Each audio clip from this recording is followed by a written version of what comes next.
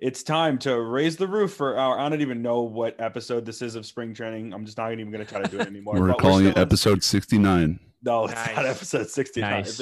I think episode 5 of spring training for this. It's going to be a good time. We have a lot of things to talk about. Tyler Glasnow introduced his Slutter, which, I mean, call it a slider, call it whatever the hell you want, but that's what he calls it. That's why it should be episode 69. Yeah, that's why it should be. Yeah, exactly. It's a nice pitch. Yeah, exactly. It's a very good pitch. We have that to talk about. We just introduced our own March Madness thing. We might talk a little bit March Madness because that, as of this recording, I think that try to put it out by Thursday, which will be the first 4. So I know that Gibby's going to be watching those first 4 games because he's a Michigan State fan, along with being a USF fan. So go green for you, even though I hate saying go green year round, all the time. Even my high school was green. It's kind of crazy. It's also St. Patrick's Day when when we're recording this, so literally go green. But so right now it's me, Gibby. Bree I think might join halfway through. Apparently Evan said that he was Evan's currently down in Florida for spring break, so he's enjoying himself. He's having a good time. But just to let y'all know, none of us are wearing green currently. I know it's an audio podcast, but I'll pinch myself. I'm wearing gold. That's like a secondary, maybe. I don't know. I mean, that's the closest thing, I guess. I don't know. But our special guest today, he's currently a contributor writer for DRaysBay and for Beyond the Box Score, if you guys follow that on SB Nation. Brian Menéndez. Brian, how are you? Welcome to the podcast. How's everything going? I'm doing good, man. Happy to be here. You guys are doing some good stuff. So I'm glad you guys, I'm glad you guys invited me to be on. Yeah, appreciate it. We're really enjoying it. Obviously, spring training's going on. We're trying to enjoy spring training as much as we can right now. I know today's game was way too long. I think it was like almost 4 hours, which, for like a normal regular season game is fine. But like for spring training, it's that little bit too long, especially once it goes 9 innings. But for the game today, for anyone that's listening, it was Rays Pirates. Tyler Glasnow was on the mound. It was also announced today that Tyler Glasnow is going to be the opening day starter for the Rays, so that's exciting news. He's going to be starting opening day April 1 down in Miami. But how did everyone think about Glasnow's outing today? Obviously, he debuted the Slutter, which is his supposed slider cutter combo. We saw that along, added into his pitch arsenal. How did everyone feel about his outing? It looked good to me. The movement on the pitch was really good. I like the separation of velocity between the fastball and the curveball. I mean, so long as he can command it, he threw a couple of really good ones, but command on the pitch was a little bit spotty. It's not a pitch that you want to leave up, because when you leave it up like that, it's just like a slow, just cement mixer type of pitch. So he really needs to just really command it. And I hope that between now and the rest of spring training that he can really harness that. Otherwise, if he can't get a grasp on the command, I wouldn't be surprised if once the season comes, he throws it sparingly or, ditches it entirely. But I really like what I've seen from Glasnow so far. He gave a few runs today. I'm not worried about it. I don't know if you guys remember, but in 2019, he got absolutely torched in spring training. Like every single outing, he just got rocked. He was trying like that weird pause, hitch in his delivery type of thing, and it just didn't work. And he was one of the best pitchers in baseball until he got hurt. So I'm not worried about the stats right now. I hope he gains really good command, because like you saw in some of the GIFs and some of the short videos that were on Twitter, man, when he puts it in that, that low and away spot, or low and into lefties, it's just an unfair pitch. Definitely. Absolutely unfair. Yeah, it's definitely very unfair to left-handed hitters when it comes in like that. But I think one of them got a hold. I forgot who hit that homer off of him. One of them I'm not sure if it was the pitch. I think it was just a fastball in, but he got a hold of it. I'm not quite sure what that pitch was, and was able to get it out of the park there. But other than that, he had a very good outing. And as he continues to develop that, if it gets down in that corner and if it continues to look like a fastball halfway through its motion, like it has when he throws it right, they're gonna swing at that all day, and then it's just gonna drop out of nowhere right perfectly for like left-handies, and it'll even work on right-handed hitters too. So it's a great pitch, and I'm excited that he has another pitch in his arsenal. I think it's 4 now, because he threw like a 1% changeup or something. He throws about 5 changeups a year. Yeah. So. Yeah, they're there, but he never uses them. Yeah, so basically a 2-pitch pitcher. Now kind of a 3-pitch guy. So I really hope nice. he becomes a 3-pitch pitcher. But I think he had, what did he pitch? Like somewhere between 4 to 5 innings today, and I think he threw a lot. I mean, he threw a lot of pitches. Like that's my one big concern, which Brian, you talked about earlier, which is that his control is still not there from what I've seen. And I don't know if, I mean, like when he was really, really good at the start of 2019, I'm assuming that his control was fine, but I don't know where it's gone since then. And I don't know if it was a problem once he got hurt. I don't know if he then lost control as a result of it, but he doesn't seem like he still found that control. And the Slutter looked really, really good.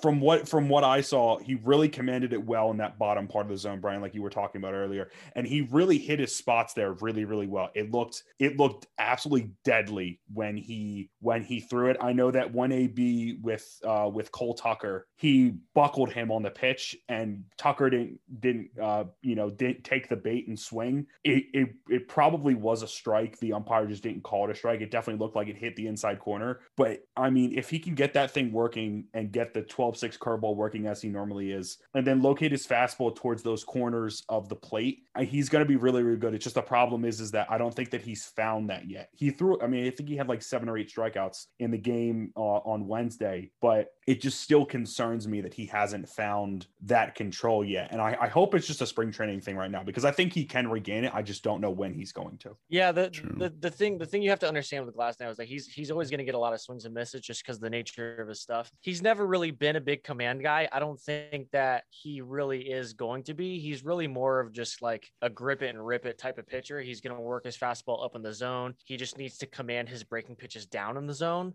When he can't command his breaking pitches down in the zone, that's when he really runs into trouble, because then he can't tunnel his pitches, right? So Gibby, you were talking about like he has to make his pitches look the same before a hitter like makes a decision. Like that's basically what tunneling is. So if he can't command the fastball high and the off speed low, that really kind of takes those weapons away from him. Because I mean that's really what he kind of depends on. I'm not really worried about him like pitching to the outside corner or pitching to the inside corner. That's really not the type of pitcher he is, but he really needs to be able to command those pitches north and south. If he can't do that, then that takes away his deception. And even as good as his stuff is, if a guy's not commanding his pitches, if he's not moving north south, his pitches are going to look different coming out of his hand, and hitters can sit on that no matter how good his pitches are individually, right? Definitely. His curveball looked really good today too. I mean, as always, did look good. I think it also helps. They're definitely all of his pitches look good today in certain spots, but a lot of his pitches also didn't look good today in certain spots. So you hope that between now and then, and like I said, he'll find it. Like I said, in 2019, he got rocked every single appearance. Like he can go back, he just didn't look good, and then for the first half of the season, first 2 months, whatever it was, he was in the Cy Young conversation. I know like he ended up getting hurt, and I think he only ended up pitching like 70 something innings in 2019, but he was so good. Like you knew he was going out there, it was going to be 6 innings and 1 run and 10 strikeouts. Yeah, I hope he can bring something like that back in 2020, or at least shades of what, or in 2021, at least shades of what he did of 2019, because the Rays could really use that. Because right now I feel like they're really going to be relying on him as that number 1 starter. Obviously, with him getting the opening day nod, I think that's a real indication that they're going to be relying on him as the number 1 guy. And if he can show what he did at the start of 2019 going into this season, I think that'll be really, really helpful. I also wanted to talk about so Austin Meadows had another home run today. He's looked really, really good so far this spring. I'm really liking what I'm seeing about him, because obviously the Austin Meadows that the Rays got and that we got to see in 2020 was an Austin Meadows that dealt with COVID at the start of the season. It sidelined him for a little bit, and then he never really regained his form throughout the season. And so far in the spring, he's looked really, really good. Do you guys think that this success is going to carry on through the season? Do you think that what you've seen so far is going to be, is going to hopefully translate into positive things? I certainly do think it will, because I mean, he's an all-star type player. He's a talented guy. And last season he just got off his game completely with COVID. Like it just really messed up his whole entire season. So he's got some animosity built up about that. He's probably heard some comments here and there about how he's done. He probably uses that as fuel, and I don't imagine him having another bad season after what we've been seeing him do in the spring. In spring training, even though it is spring training, I can see him high 200s, maybe even a 300 hitter this next season. Like I got high stocks on Austin Meadows right now. I'm definitely buying it too. He dealt with COVID in 2020, and like I mean honestly, like when he showed up back into play, like he just didn't look physically in shape. Mm-hmm. This year, one of the things that he was really talking about and what's been written about him is that like he just looks great. He's slimmed down a little bit. And yeah, I mean his bat speed just looks tremendous. I mean, I don't think he's going to be hitting home runs at this rate in the regular season. But yeah, I mean 2019 he had a 140 WRC plus. You know, I think that's what, you know, it's hard to say that's what he's going to be because that's really good. Like that's elite, you know. Mm-hmm. But I mean, he's an all-star caliber player. I mean, the defense is still suspect, but I mean, I don't care if you're going to hit like that, whatever, you can just stand in left field and not do anything. But I was skeptical definitely coming into this season because he just did not look good at any point. Yeah. At any point in 2019 or in 2020, excuse me, he just didn't look good. But he's looking good right now. I mean, he's made a believer out of me. So. Yeah, I think that there's that. I think I was listening to a Cespedes Family Barbecue, their podcast, an episode where they were talking about how, especially in spring training, there's a lot of guys where they say like, I'm in the best shape of my baseball career. I'm in the best shape of my life. That's like a big thing that happens. And I really do think, I mean, if he's lost that weight and he looked as sluggish as he did in the 2020 season, and somehow the Rays were still good enough as an offense to muster a team together that could get them to the World Series, then clearly a healthy Austin Meadows, who's lost some weight, who's slimmed down, who looks like his bat speed is there, should be the Austin Meadows that will be an all-star again. And then the Rays offense will be that much better than what it was in 2020. Hopefully, hopefully. I don't like, how much better do you guys think that the Rays offense will be just on all cylinders clicking if they have a healthy Austin Meadows throughout the season and a dominant Austin Meadows like they saw in 2019? I mean, this was a really good offense largely without Austin Meadows last year. And I mean, it wasn't like top 3 or top 5 in the league, but it was top half, top 10. And yeah, like I said, largely without Austin Meadows, really without the power of Yandy Diaz. I know he collectively he had a pretty good season, but I mean, he really didn't have any power. You know, G-Man Choi was pretty much a league average hitter. We know Mike Zunino is basically a black hole in the lineup. But yeah, I mean, I think this lineup projects to be pretty good as it is, the way they're going to mix and match. I think the industry thinks that Yoshi's going to take a big step forward because I was just about to say something about Yoshi too. Yeah, despite hitting 190 or whatever it was, he's still, you know, in the aggregate was a league average hitter. If you look at, you know, his on base percentage and his slugging, this offense is going to be really good. I mean, it doesn't have the names, doesn't have Aaron Judge or Giancarlo Stanton or, you know, George Springer, Bo Bichette, Vladimir Guerrero Jr., but it's got guys who are going to hit right-handed pitching when a right-handed pitcher is pitching, and it's going to hit left-handed pitching when a left-handed pitcher is pitching. So, like I said, it's not going to have the guys that are going to, you know, look at their Fangraphs page and go, whoa, the Rays have that guy. But, you know, on any given night, this team's going to hit for sure. Do we think as a result that it's going to be 3, 4, 5 in the lineup? It's like either, you know, a combination, at least in my mind, I think it would be a combination of Lau, Arozarena, and Meadows being in that spot. Is that something that we should look forward to this season? Like is that a probable 3, 4, 5 combo? So I actually think the Rays are hitting Austin Meadows leadoff a lot in the spring. I think that's something that might continue, at least against right-handed pitching. I think Brandon Lau is probably going to hit 2. I think where Randy Arozarena hits depends on how he starts the season. I would expect him to probably start in the 4 hole. And if he gets off to a rocking start and he proves that he actually is the person we saw in the playoffs last year, he might force himself into the 2 hole. That's a real possibility. Because I mean, I think we have to temper our expectations with Randy Arozarena a little bit, but yeah, I mean, I think as he is now, I think he's probably a solid 4 or 5 hitter. I think he could force the issue and become the number 2 hole hitter, especially against left-handed pitching if he really does mash. But I think the best lineup right now is going to be Meadows 1, Lau 2, and then depending on the pitcher, could be anybody from Choi or Diaz or even Brasso 3. And like I said, probably right now I like a Rosarena fourth, but if he starts out really hot, he could force the issue. Like I said, he could be the permanent number 2 hole guy. Here's the thing about a Rosarena. A Rosarena is really good at just taking a walk. I feel like he can he's good at that, just getting on base and like being able to just know when pitches are out of the zone or in the zone. He just has that ability. I think him as like you're saying, as like a number 2, that would be great, because if you have Austin Meadows getting on base and you have a Rosarena taking a walk or getting Austin home or getting Austin at third, and then you have like Brandon Lau with third, or just any number one of our clutch guys, it's a deadly offense. I really think, because if you just have that contribution now from Meadows and you add that to this offense, I think it's going to take it's going to be a way better offense than it was in 2020. And with Sasugo, he didn't really have much time to adjust last year, because he's coming from Japan, where like that's the only baseball he's known his whole life, and that's really hard to adjust to in a shortened spring training season when you only have like, I don't know, they only had like 4 weeks to get back up and do what they were doing. And then he still hit 190 and he still had some clutch hitting. And so I'm really looking forward to what he does next season too. Yeah. So this offense is looking good to me. Yeah, definitely, for sure. Here, all right. Well, Bree just joined in. So quickly, Bree, how you doing? Good. How are you? Doing pretty good. So I'm sure that you probably got a chance to check out the Rays game today, or the Rays game on Wednesday against the Pirates, and you got to see Tyler Glasnow introduce his Slutter to the world. What was your first takes, opinions about it? This is a family show.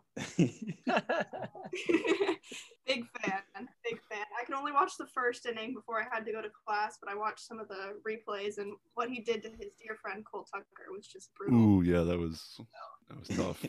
Are they still friends after today? He made a fighter for him. Do we think they're still friends? I think it's okay. He made a fighter for them. Wait, was the fire post game? It was probably like a little bit before or something. It was like 13 minutes after the game. Oh. So I doubt. Well, but they left in like the 5th inning though. Oh, true.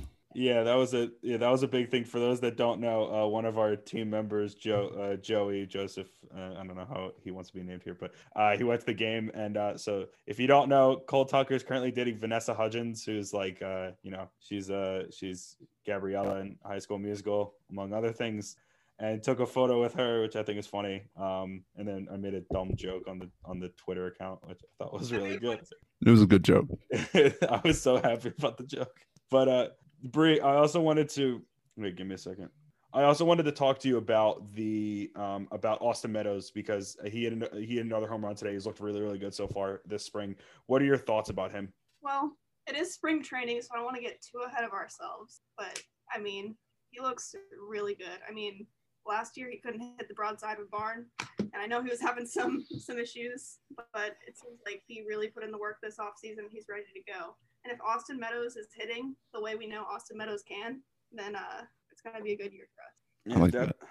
I hope so. I hope it's going to be good. I think, signs are pointing to positive things with Meadows, definitely. And I'm hoping only the best from that. Another thing that I'm hoping the best for is March Madness, which is coming up. The NCAA tournament, for those that don't know, the bracket has been revealed. We will be getting, luckily, we'll be getting the tournament this year for the first time in 2 years, which is really, really nice. I know that 2 of our teams are currently, there's only 3 universities represented here, but 2 of the 3 are currently in the tournament. Actually, all 3, if you want to consider the women's tournament. USF's also in the women's tournament. And we do. Hey! No. Hey, Gibby, it's okay. Yo, respect on the women's tournament, because I want Maryland to do really well because they're a 2 seed. But all 3 of our universities are represented in both the men's and women's tournaments. How is everyone feeling about their respective teams? Who do you think? Do we have any quick favorites on who's going to win it all this year? I know we don't have to spend that much time talking. Tampa has been pretty OP in tournaments this year. Just saying. So I'm going USF all the way.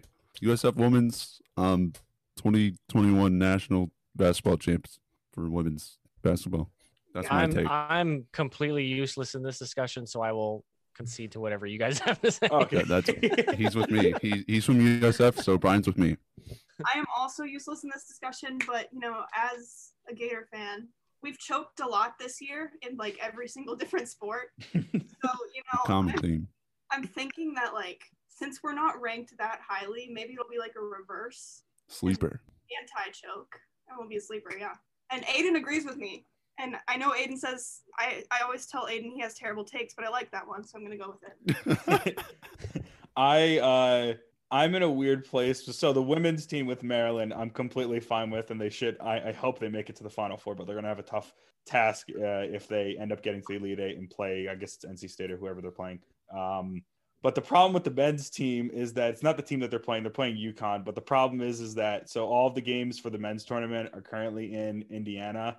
And the game that Maryland's playing at is at Purdue Stadium. And Maryland has terrible luck when it comes to playing at Purdue. And that stadium, that arena just gives me horrors. So I'm just feeling like they're going to lose.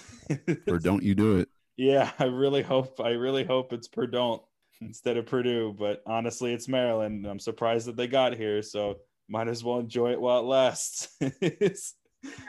Keep the positivity going, but it is what it is. But we here at Raise the Roof decided to do our own little March Madness tournament instead of having college basketball teams. We are doing the best Rays jerseys of all time. So we picked 16 Rays jerseys over the course of the history of this franchise, and we've put them up against each other. For those that don't know, you can just check out our Twitter account at Raise the Roof TB, and you'll be able to see the bracket. You'll be able to see what the jerseys look like if you don't remember them before, and we can do all that. But does anyone have any current favorites as to what Rays jersey is going to be the best Rays jersey of all time? 98, 2000, black alternate all the way. Yeah, that's what I think. Alternate. Yeah, it's not even that close. I mean, yeah. I mean, just look at this is audio podcast, but if you look on your screen right now, everybody look at what I was just pointing to. Brian has a TV in his background that has the gradient, that has the Devil Rays gradient, and it's pretty swaggy. Yeah, so you're going, I you're totally going with killed black that. instead of the white, then. Oh yeah. Okay. The 98 alts, yeah. I just said Great. swaggy in 2021. Can you cut that? No. Okay. Leave that in. Play We'll it keep going. twice, actually. I'll play it. Wait, Bree, what's your who do you think is going to take it? I think the black one's gonna take it. I do like the white one a little more, but I don't know. I love the Columbia Blues. I know it's kind of a Oh, the Columbia yeah, Blues are so nice. I did vote for the Columbia Blues. Yeah, the Columbia Blues are really nice. I'm a big fan of those. So mine is probably the one that's not going to win, but I don't care. It's the turn ahead the clock jerseys, because everyone hates those. Everyone hates those jerseys because they're just a time in baseball that everyone wants to forget. But I absolutely love that Major League Baseball was like, this is so stupid. We're just going to go as hard as we can into this.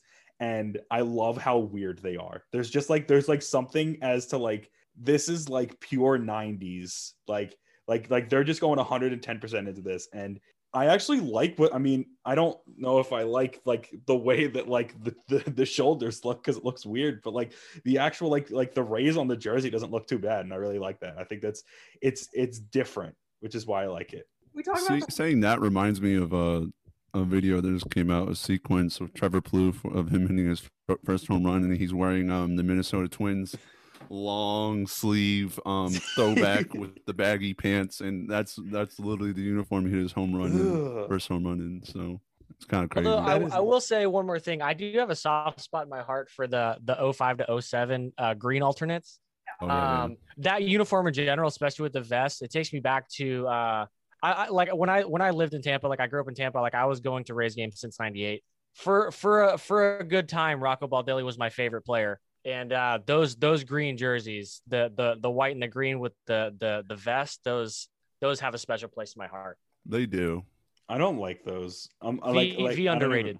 Yeah, I think it's an underrated. I just don't like. I don't like how they went like dark green. I just don't like that. It doesn't look good, at least in my opinion. But you're not the first person, Brian, who's like said that they really like those jerseys, which is like, I guess a lot more people like them than I thought. I don't know. They remind me that was like when I was like really young watching the race. So they remind me of like when I was like really young. That was when I actually like first start remembering watching the Rays, because I didn't really, I was born like 98. Takes you back to Rocco Baldelli and Scott Kazmir leading the American League in strikeouts, and Lou Piniella managing the team. Oh man, good times. Good times. Good times. Lupinella. Oh, wow. Yeah, Lupinella was manager of the Rays. Yeah, a lot of people. Yeah. He got them to, I think they had the most wins in franchise history. They had 70. That Yeah. was like a huge deal. It's like, oh, we got to 70. Oh my God. And then obviously things have gotten significantly better since then. Oh, wait, sorry, Bree. The worst jerseys in that bracket are the Players Weekend ones, the all white. Yeah, I was just like, Yeah, I was gonna those ask are about the worst trash. ones. Well, which ones are worse? That jersey should have had to play its way into the bracket. maybe it should have. Against like a Braves jersey. I didn't even realize it, but like the 17 and 18 Players Weekend jerseys are the same exact jersey. They just had a different hat. Yeah, because they're lazy, dude. I was like, They don't like to have fun. We'll make them black and white. That's a smart idea. No. The two ones before then, the ones that Well, literally the same jersey. They just had a different hat each year. Those ones. Okay. Which one is worse? Because people don't like the faux back jerseys. Which one is worse? 19 Players Weekend or either of the faux back jerseys? Players Weekend for me. Players Weekend still worse. Players Weekend. Yeah, Players Weekend. Are you talking about the turn back the clock? Because I actually like those jerseys. Yeah. Those ones. People have their opinions about the turn back the clock ones. Yeah, the 70s ones are kind of dope. Actually, I'm not gonna lie. If only. I think the 80s ones look just like the Players Weekend jerseys from 17 and 18. They have like almost a similar design, and even like all these things are coming together in my head as I actually looked at the jerseys. But like when I saw those Players Weekend jerseys in 2019, I was like, "Yep, baseball ruined it. They had a great thing going, and they just squashed it. They It's squashed awful. it hard." But I mean, what are you gonna do? But so I guess we have our predictions. Please vote. On our Twitter. Again, all of the photos of all of the uniforms are there. The voting is under the thread of our pinned tweet on our Twitter account. So make sure you follow us and make sure that you vote. Our voting started today. This is Wednesday that it started, and voting will be going until Friday. So we're going to release this before then. So voting is going on until Friday. So you guys have until Friday to vote on these. And we hope that you guys vote, and we can't wait to do this. And then quarterfinals, semifinals, finals, all that stuff will come later. But it should be a very good time. I hope everyone votes, and yeah, raise the madness. Our first March Madness style bracket is coming up. But Brian, we have some questions for you just about what like your I guess your story as a Rays fan, what you got going on with DRaysBay, beyond the box score, all that stuff. So let's start off with the beginning. How did you first get involved with the Rays? You said you grew up in Tampa. Was it as simple as you were just in the area and then the Rays became a thing and then that was the team? Well, so I was born and raised in Tampa. My dad raised me to be a big baseball fan.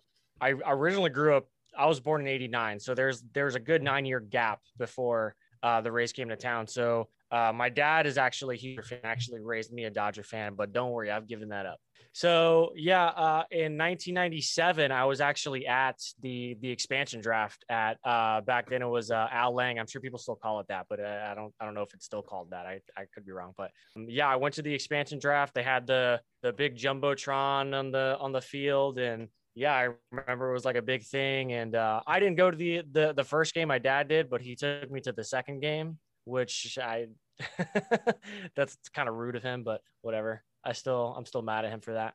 But yeah, I mean, I went to games growing up. Like I said, I mean, Rocco Baldelli was one of my favorite players growing up. I mean, every era I was there.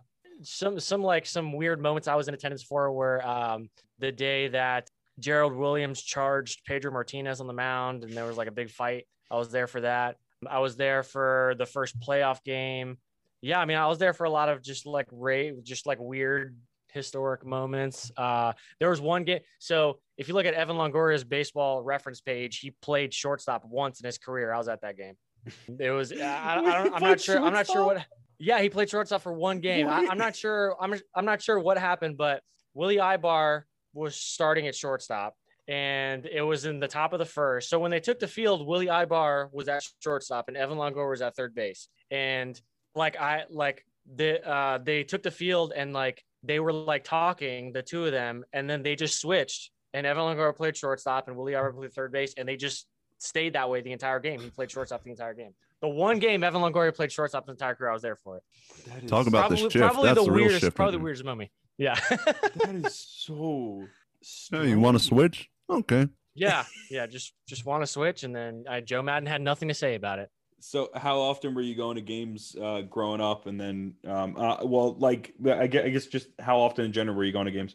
I mean, I went to probably at least 5 a year. And then I mean, I don't live in Tampa anymore. I live in Atlanta now, but I lived in Tampa up until 2011 when I graduated from USF. And yeah, I mean, I was going to easily 5 games a year from 98 to 2011. And when I'm in town and the Rays are playing, I try and catch a game. Most recently, I went to a game in 2017. I'm probably misremembering that, but that's what my memory is telling me right now. But I mean, I watch every game I can, since I have to, cover the team, and people seem to care about my opinion. So, Gosh, I'd hope.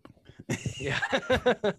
So since 2011, because I do want to talk about '08, but since 2011, once you ended up going to, well, I assume that you went to Atlanta in 2011, correct?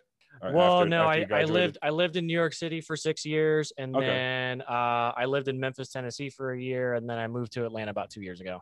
Okay, so how was I'm guessing did you go to a lot of Yankees games over at the new Yankee Stadium? I did. I went to quite a few Yankees games. I tried to catch as many Rays games as I could when they came up to play the Yankees. Another fun thing I was in attendance for, the series where they played. Oh my God, who did they play? It was when they were displaced by one of the hurricanes, and they played home games at Citi They played Field. at Citi Field. I think it was against the Yankees. No, I think it was against the Yankees. Yeah. They played at Citi Field, but the Rays were the home team, and it was completely it was a complete like mind game, because like all of the Rays graphics, like home graphics, were on like the Mets screens in Citi Field. So it was like the graphics package was as if you were at Tropicana Field, but you were at Citi Field. It was completely crazy. Yeah. So it's like what they did this year in like San Diego Yes, exactly. Yeah, okay. Yes, exactly like that. Yeah. That's neat. The New York Rays, huh? Yeah. Doesn't have a ring. Does not have a ring. No, it doesn't. What city have you enjoyed most when it comes to baseball since leaving Tampa? Because I will include Memphis in there because they do have the Memphis Redbirds. So the Memphis Redbird was actually the Memphis Redbirds. Sorry, I don't know what happened there. But I had never experienced minor league baseball before then. It's actually a lot of fun. I mean, like the tickets were like $10. Like the beer's a lot cheaper. Like if I had nothing to do and the Redbirds were playing at like 1:00, I'd just drive downtown and watch a game. And it was like very, very low commitment. I actually got the chance to watch Randy Rosarena play a few games, actually, because they were that's the Cardinals AAA affiliate, the Memphis Redbirds. So that was a lot of fun. He wasn't anywhere near the prospect that he is now. But yeah, it was fun to, when we got him in that trade, I was like, hey, I know that guy. But as far as my favorite, Citi Field is awesome. I love Citi Field. That's probably one of my favorite baseball stadiums. Mm-hmm. How's Atlanta when it comes to baseball? Because I'm sure, so you've only been there for the last 2 years, which means that you never got, I don't know if you ever got to experience Turner Field. But I mean, now it's Truist / SunTrust Park, whatever. I mean, it's Truist Park now, but how has it been there going to games? I've been to a couple. It's pretty awesome. I think it gets a bad rap. It doesn't look good on TV, but it's better in person. I probably still wouldn't put it up with like Camden Yards or like Citi Field. Like I said, I love Citi Field, but it's definitely a lot nicer than people think. And there's a lot of nice retail and like restaurants and bars and stuff to do like right outside the stadium. So like you can get there 2 hours early and have a drink, and then like you can stay after and like have another drink, But yeah, it's a good experience. Like it's a good like before experience. It's a good in-game experience. It's a good after the game experience. It's really like it's the whole package. And the stadium itself is really nice too. Yeah, Braves team is. So I'm hoping to catch. I know the Rays come to town this year, so I'm hoping to catch that series. I was wondering, since your memory is basically all encompassing of the entire franchise. These things are actually just coming to me as I'm talking. So I have nothing written down. This is how we re-jog your memory. We just exactly. Since you have basically the full memory of the Rays franchise, basically you've experienced most of it. What's like one of your most rewarding like one of the most rewarding moments of being like a Rays fan, or just like something you got to do because like I wasn't in attendance for it, but easily game 162. That I mean that was like I can't think of a better memory. Like I was living in New York, and I don't remember, like I think I was like just getting off work, and I thought the game was over. And I was just like, you know what? Let me just for kicks. Let me just like, I just ducked into a bar, and it wasn't even a bar. Like they had the game on, but it wasn't like this. It wasn't like a baseball crowd. And I was like going absolutely nuts in this place. And everybody was just like looking at me like I was an idiot, because they were just like, are you okay? Like you're not rooting for the Yankees. And I'm just like, I know, just leave me alone.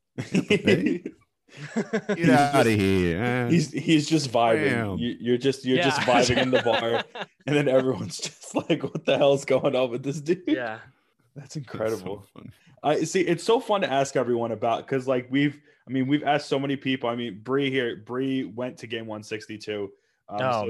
So she got to experience it, and like we've asked so many people. Hold on, did you stay the whole time? Got it. Okay, I was with my mom, and I was with my friend too, and my friend and her dad left because they were like, it's a school night, whatever. They left and we were down 7-0. I was like, no, we're gonna win this game. I don't know how. I was like, we're gonna win. I can feel it. I know we are. And so we stayed. I saw the this is the worst part. I saw the Dan Johnson home run. So I was there when we were going to extras. Somewhere between that happening and the walk-off, my mom made me leave. And I remember I was in the parking lot of the stadium and I heard everyone cheer. I was like, what is that? And so I guess that's when the Orioles won. And then we were in the car, so we heard the radio call. But yeah, I mean, I didn't get the walk-off, but I got the Dan Johnson home run. So yeah, counts. I can't believe that she made me leave when we were tied in extra innings. This is just like the podcast. I think. Yeah, sorry I brought that up. It's just gonna be a reoccurring thing. Just getting angry at Bree's mom for having her leave. Thanks, That's Mom. gonna be just. I'm so sorry, Bree. That's all this is gonna be. I mean, I think that I'm trying to think. I mean, I think I said this before, but like coolest moment I've seen at a game was when Eric Kratz and Freddie Galvis hit back-to-back solo home runs to walk off Aroldis Chapman, and the Phillies beat the Reds. Just like think about those two guys hitting back-to-back home runs to beat Aroldis Chapman. Like they're so bad. How many times was Aroldis Chapman? Like I would like to see his numbers for blowing. It's so funny. Like I know he's a great closer, but like just spots he blows them. He's given up some home runs to guys who aren't like big names. I mean, Rajay Davis, Brosseau, Kratz and Galvis. Like Galvis got caught. Jose Altuve, scrubs, dude. Scrubs. I think Galvis got caught with PEDs after hitting 230, and he got suspended for PEDs, and he was just so bad. And I just think that's one of the funniest things, just how bad he is. But Brian, when did DRaysBay come into the mix for you? So I actually started my own blog called Trop Talk in 2017. I still love that name. Just, rolls off the tongue. Such a good name. So I kind of started doing my own thing. This was like right after the Rays had like traded Evan Longoria and let go Corey Dickerson and traded Steven Souza and Jake Odorizzi and all those guys. And like I remember like the popular rhetoric, if you will, is like, oh, the Rays are tanking, they're going to lose 100 games and blah, blah, blah. And I'm just like, I don't buy it. And this is before I really started getting into the sabermetrics and the analytics and all of that. So it was kind of like my own quest to figure out what was going on. And it started getting traction. I did my own thing for a year. And then after that season, Danny Russell reached out to me, who's the editor-in-chief at DRaysBay. He's like, hey, do you want to come write for us instead? And I was like, yeah. So I've been doing that ever since. This will be my third season covering the team for DRaysBay. Most recently, I just got picked up by Beyond the Box Score. So I'm writing from more of a national lens, which is kind of fun too. It's something I haven't really done up until now. So a lot of fun too. But yeah, being able to cover the team that I've been following for so long, having a voice that people want to listen to is really cool. I never thought that would be a thing that I would ever have. So just having a platform is kind of cool. Can you talk a little bit more about Beyond the Box Score? Yeah, so beyond the box score, yeah, it's like I said, it's under the SB Nation umbrella. It's kind of like Fangraphs Lite. We kind of do the same type of, well, similar type of analysis. A lot of guys who have written for Beyond the Box Score have gone on to places like Fangraphs and Baseball Prospectus and stuff like that. Not to say that I'm going to go down that route because I don't think I'm as good as those people, but it's a lot of fun to be able to kind of, like I said, talk about things from more of a national lens. Mm-hmm. Just because, you know, if I notice something, so like, for example, I tweeted something about like Jordan Hicks's like arm action and his delivery being different. That's not something I can write on DRaysBay, but you know, if I want to go a little bit deeper about something like that, I have an outlet to do that now with Beyond the Box Score. Not, it lets you be outside the box. You're not boxing with just the Rays. Sure. You can any club. Yeah. Wow. That is an amazing opportunity. I mean, I have enough to write about when it comes to the Rays. It's not. It's not me writing for Beyond the Box Score. It's definitely not me trying to free myself. I definitely have plenty to write about for sure. Yeah. So when did you really start getting into sabermetrics and all of that? Because you said that with the Rays especially, you really started, I guess, like more following the team more hardcore once you started writing for DRaysBay in 2017. But then on top of that, when did sabermetrics then become part of the equation? Well, so what really sparked it for me was a Fangraphs article by a writer named Jeff Sullivan, who actually works in the Rays front office now. Love Jeff. He's so good. Speaking of Jeff, did you listen to Effectively Wild? I'm sure that you've probably listened to the podcast. So that was around the same time I started listening to Effectively Wild, and the article that he wrote was, and I don't even know how I ran into it because I had never even heard of Fangraphs at the time. He wrote an article, and this was like right after, like I said, they traded Longoria and Dickerson and Souza and all these guys, and he wrote this article about, you know, how the Rays had basically, in those three guys, they traded their three worst four-seam fastball hitters. And that was when the league was trending, you know, throwing four-seam fastballs up, getting a lot of swings and misses. And I read that article and I was like, you know, it was all like publicly available information.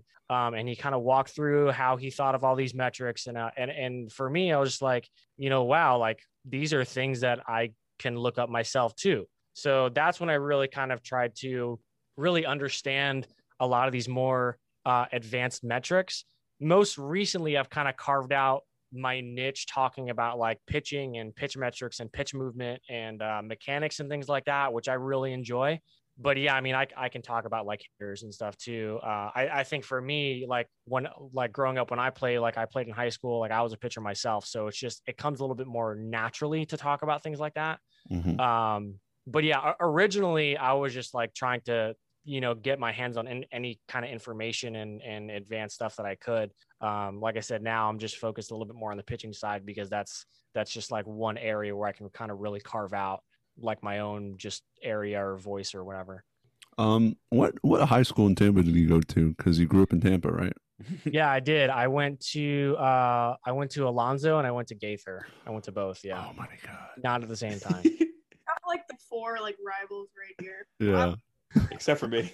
I'm just like New Jersey boy, just slowly just backing away. What are these high schools? I don't know what these are. What can you explain to me I mean, is the rivalry just because of like location or is it like, I think so. Okay. I don't know. So where did you guys go? I went to Sickles High School and she went to okay. The fake SHS. I went to The Steinbrenner one. Oh, my younger siblings actually went to Steinbrenner. My youngest siblings, yeah, because my mom still lives in Lutz, so my older brother and I went to graduate from Gaither because that was the closest school. But since then, Steinbrenner's closer, so my youngest siblings go to Steinbrenner. Hmm. And Sickles is trash. Right. Fake SHS. Go Warriors, baby. So then it's all just locational based, right? Yeah. Every high school in Tampa is overcrowded. So like there's a new high school like every 2 or 3 years. Oh, really? Yeah. And I didn't know that. there's a lot of rivalries because all these schools sprout up and then they take students away from each other. So well then that makes a lot more sense. We are all really good at sports in different years. So yeah. So it all just things just rotate in and out, it seems like.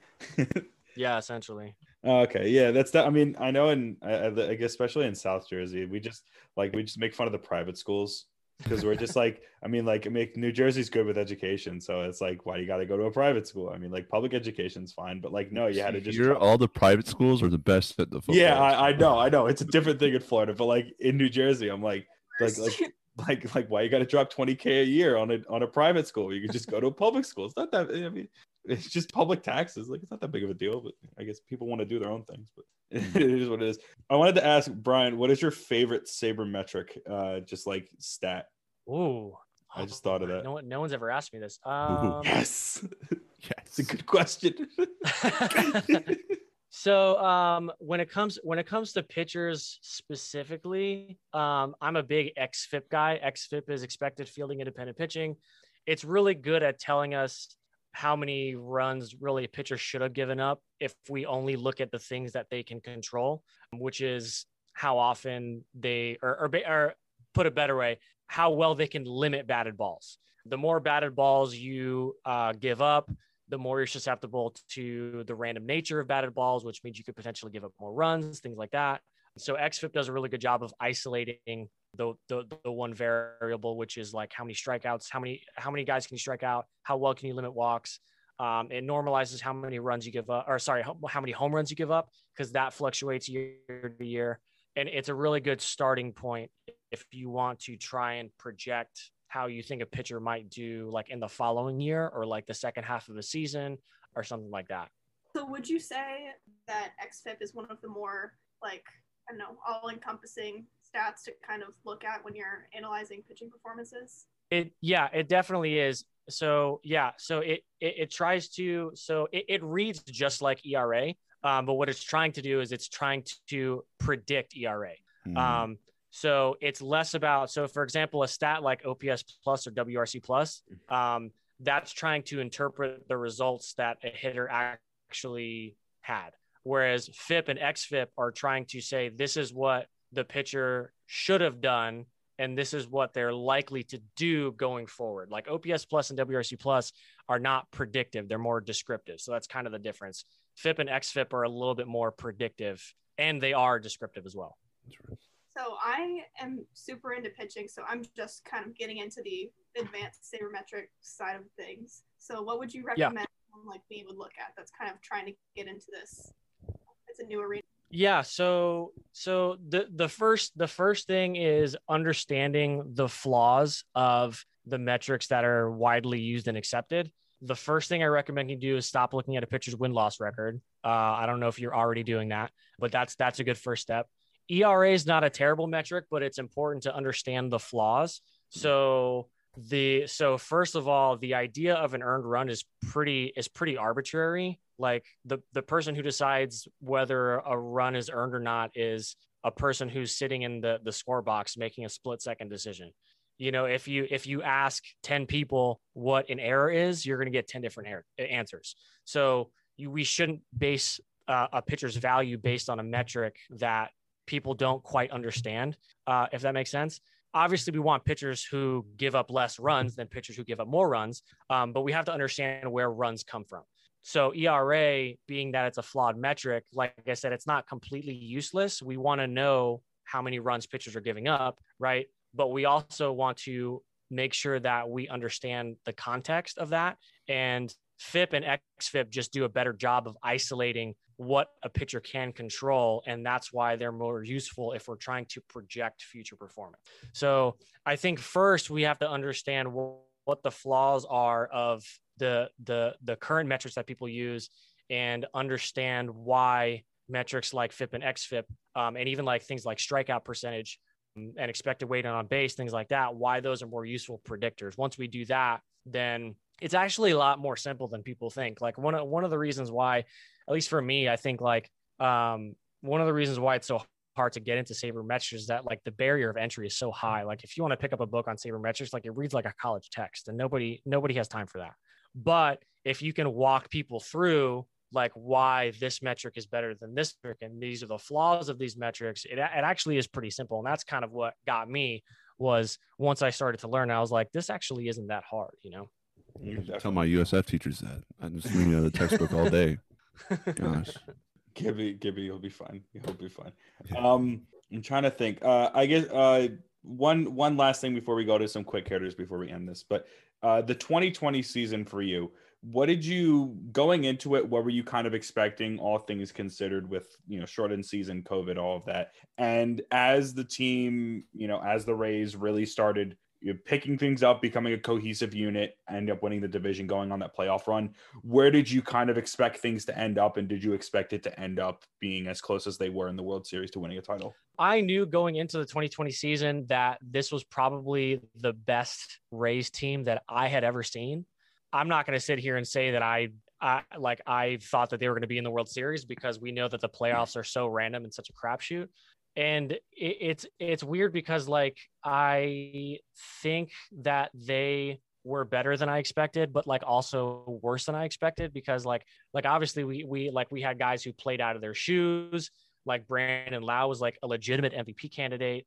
Willie Adames had a really good year. But there were also guys like Austin Meadows, guys like G-Man Choi, even Tyler Glasnow's ERA wasn't great. Guys, there were guys who underperformed. I think this season, if some of those guys take steps forward, on paper, this team is not as good as last year, but I think the way that they're going to piece together 27 outs, I think the way that they're going to mix and match on a per plate appearance and per game and per series basis, I wouldn't be surprised if this team performs, as well as they did last year. I certainly hope so. But I definitely see that path too. So. I think that we're all definitely hoping for it. But some quick hitters before we end this. Question that we always ask everyone: who is your past, present, and all-time favorite Rays player? Let's see. I think my past, I've already answered that question 4 times. That's Rocco Baldelli. Mm-hmm. He can be all-time too if you want him to be, because he might be. We're not there yet, but he might be. Okay. I think my current favorite probably has to be Willie Adames, just because of the personality that he brings. Gotta love that dude, just the passion he has. He's must-see TV, that dude. I think all time I have to go with Evan Longoria. Just so many memories that he's given fans and given me, and I have this is, again, is useless for the audio part, but I'm holding right now. I have a Evan Longoria Game of Thrones giveaway. Oh, that's cool. I have that sitting on my desk. Yeah. So that's so awesome. And I have this too. And I have this too. I have the, I forget what giveaway this is for, but that's Evan Longoria too. So I have 2 Evan Longoria figurines in my home office. So I think that should give that away. So, okay. Okay. Well, that's a good answer. Definitely, for sure. And I don't think that we've heard Rocco yet. I think this is the first time that we've got Rocco mentioned on the pod in terms of favorite Rays players. So yeah, Rocco was my dude, man. Rocco got a lot of audio time today. It was good. Yeah, no, he deserves it. He does deserve it, and I hope that he's still the manager of the Twins, right? Things haven't changed. Yeah, he's still the manager of the Twins. Okay, yeah. Okay, well then, yeah, he should be fine. The Twins will be good this year, and he'll continue to be good. In terms of the Trop, so obviously you've gone to quite a few games there. Not as many recently, but you've still been to a lot. Do you think that the Trop? Do you think that the reputation that the Trop gets is deserved? And what is your favorite, I guess, part of Tropicana Field amenity, anything like that? Oh my goodness, the way I explain Tropicana Field to people who've never been there, it's like if you can imagine playing baseball inside of a Home Depot, that's what Tropicana Field is like. Oh no. We haven't heard this one yet. This is a brand new take. Yeah. That's how I describe it every time. I've never heard anybody else say that, so I'm gonna put a stamp on that. But that's that. It does have that's the what it same feels like to me. But I wouldn't trade it. I love it. I love watching games there. I mean, I know what the summer heat is like. Watching, I can't even. Yeah, I know that playing baseball in 96-degree heat is terrible. So I mean, I don't want to sit and watch it either in 96-degree heat. Yeah, so I like I said, Tropicana Field, I have my criticisms of it, but I wouldn't trade it. I feel that. Yeah. I think you might have to trademark that Home Depot thing. I mean, it'd be fun if they just had like the Home Depot theme, just like the Home Depot Dome. Yeah, it would be poetic if Home Depot became a race sponsor and had like just like Imagine if they just had like the theme playing like faintly in the concourse. And You want just to get rid of the orange like roof stuff, you know? Like, hey, the orange roof would actually work. Yeah, it would work. It would work. It's already there. That is true. I know that Wander just got reassigned, and we're probably going to talk about this next podcast. But do you think that Wander is getting called this year despite that? And if so, when?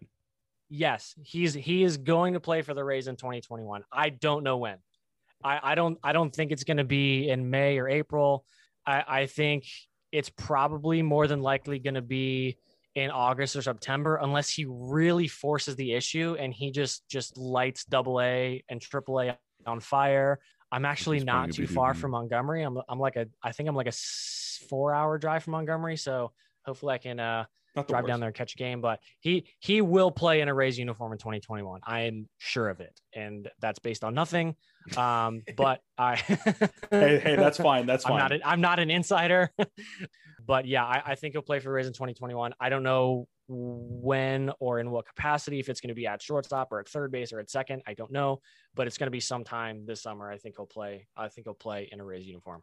All right. I don't even care if he's pitching, man. Put him out there. It's just, as long as he's there, that'd be great. I'm waiting so long. And our last, no, you're fucking me. And our last thing, what are your expectations for this team this year? Where do you don't have to give them a record, but like, what are you expecting from the Rays in 2021? I think it's going to be really close, but I think ultimately they finish second in the division, because I don't think the Rays care that much to win the division, because I think in a 1-game playoff, there's nobody better than the Tampa Bay Rays. So I don't think they're going to overexert guys to win the division if they have a different path. With that said, I think they're every bit as good as the Yankees, and I can see them winning the division. I think the Yankees on paper are a little bit better. I think they're a little bit more top heavy, but I think the Rays have a lot more depth than the Yankees do or the Blue Jays do. I think the Red Sox are better than people think, but they're not going to realistically. I don't think they're realistically going to contend. I think the Red Sox are a 500 to slightly above 500 team who may luck themselves into winning 86 to 88 games. I think the Blue Jays are legit, but not quite there yet. I'm answering way more questions than you asked me. I'm sorry, but you're fine. I think yeah. So the Rays I think finished second division, but like I said, I think it's close. I think it's going to be really close. All right. Why didn't you give us a take on Baltimore? Are you not worried about them? Baltimore has some interesting dudes. I think, they're really bad right now, but I think Adley's coming up, calling it. So the Orioles, they're bad right now, but when it happens, it's going to happen fast. I believe it. That's my take on the Orioles. It's going to happen very fast. I have a soft spot for the Orioles, and I also love Adley, and he's going to be so good. That's all I'm going to say is he's going to be really, really good. But Brian, thank you so much for coming on. Thank you so much for taking the time to talk with us. If people can find, where can people find you on social media? Where can people find what you're doing? I'm on Twitter. You can either search Brian Talks Baseball, or my Twitter handle is at Brian Talks BSB. Brian Talks Baseball is too many characters. They wouldn't let me do it. But yeah, you can catch me on DRaysBay. We're doing season previews. I'm also doing team previews on Beyond the Box Score. But yeah, this was a good time. I hope to do it again. Thank you for having me, guys. Yeah, definitely. We're gonna get you on hopefully during the season. But thank you so much, Brian, again for coming on. And for everyone listening, thanks so much for taking the time to listen to this. We hope you've enjoyed this episode. We hope you've enjoyed all that we're doing on this podcast and everything that we're doing at the Raise the Roof Network. If you haven't found out what the heck we're doing, I'll try to run through it. Twitter, Raise the Roof TV, Instagram, Raise the Roof TV, YouTube, Raise the Roof, TikTok, Raise the Roof TV, website, raisetherooftv.com. Twitch, Raise the Roof TV. I think that's everything. I'm probably missing one. In the Tank, another podcast that we have. Aiden and Matt are doing that. Do we have great stuff going on there? No, we don't have a Pinterest yet, or a MySpace. Yeah. We might have a MySpace coming soon. Who knows?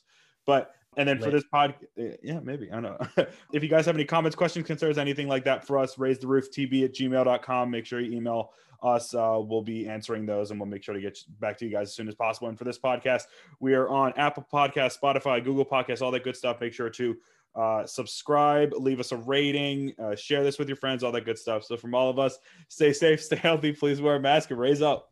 One breath, raise up.